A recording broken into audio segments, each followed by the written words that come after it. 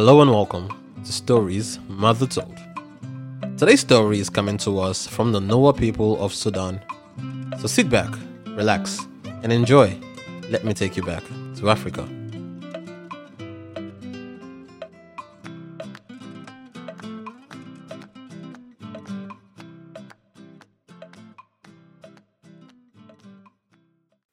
Today's story is titled The Grateful Serpent.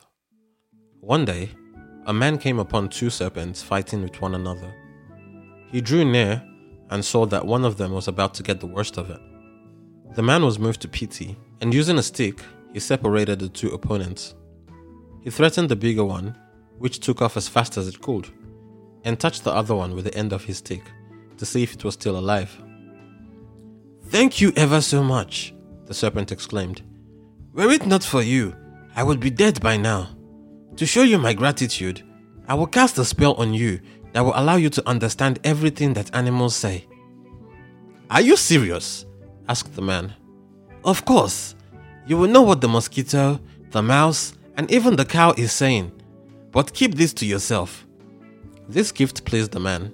The two said a friendly goodbye, and then each went his own way. That evening, before going to bed, the man carefully closed all the doors and windows. A little while later, a mosquito tried to get in through the front door.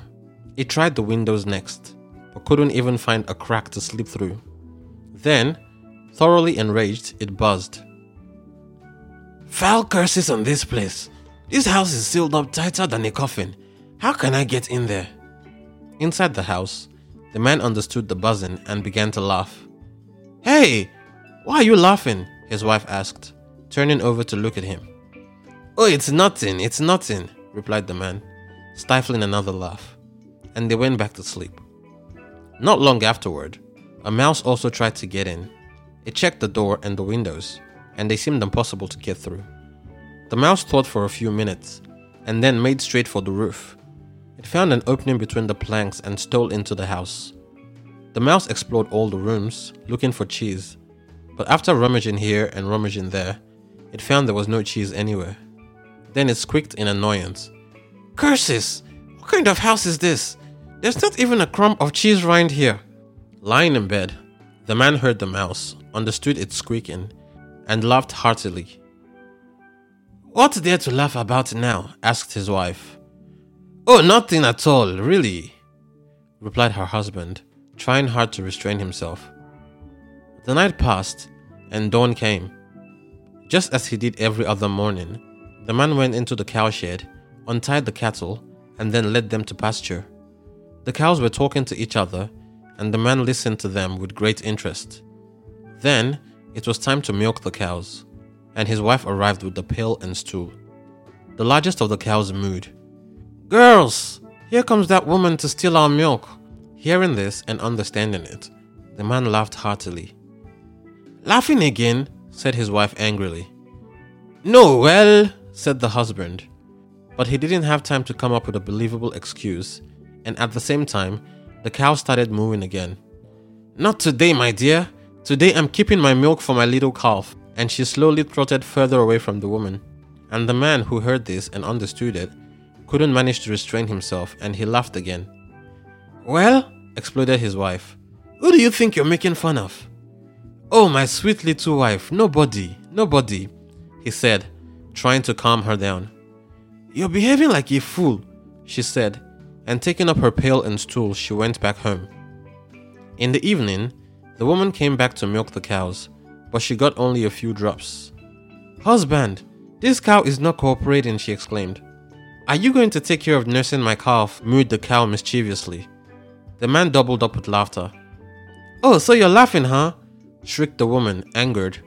"You're making fun of me, and you don't care a thing about me." And once again the cow mooed, and maybe he has his reasons.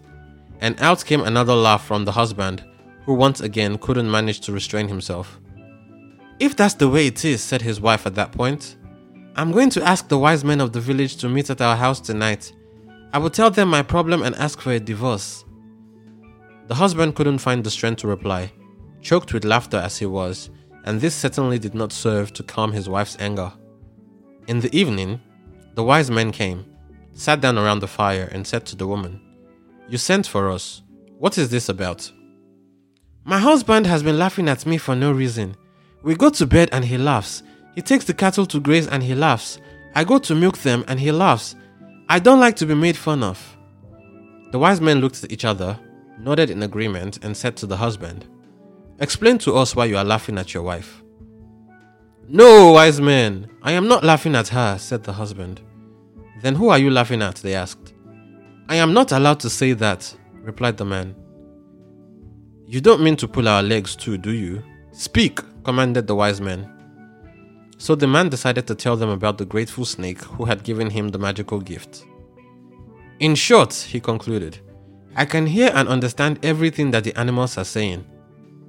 The wise men looked at each other and shook their heads. The case was crystal clear. The man had gone crazy. Then, they left the room to speak with one another and come to a decision. "Woman," they said when they returned, "as of this day, you are free. You are granted a divorce because your husband has gone mad." The woman began to cry, and her husband tried to explain again how things were, but the wise men's verdict could not be appealed, and it was no use trying to make them change their minds. The marriage was ended, the people of the village sympathized with the unhappy couple, and the man retired to a deserted spot to avoid causing more trouble for his former wife. He had been living there for some time when he next met the serpent again.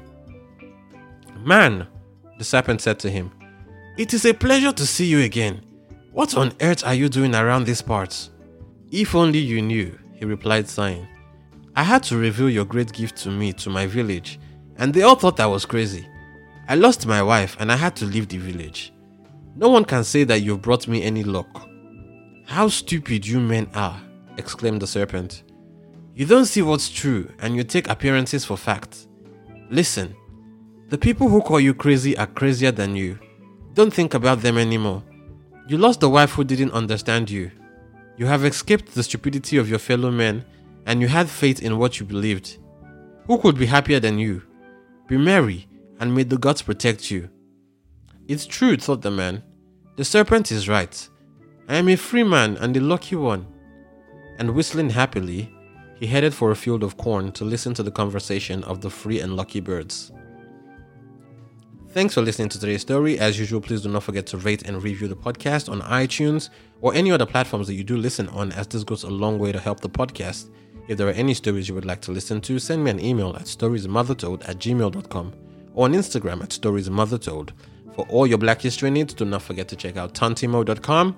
And if you enjoy African horror stories, check out African Horror Podcast. Until next week, see ya.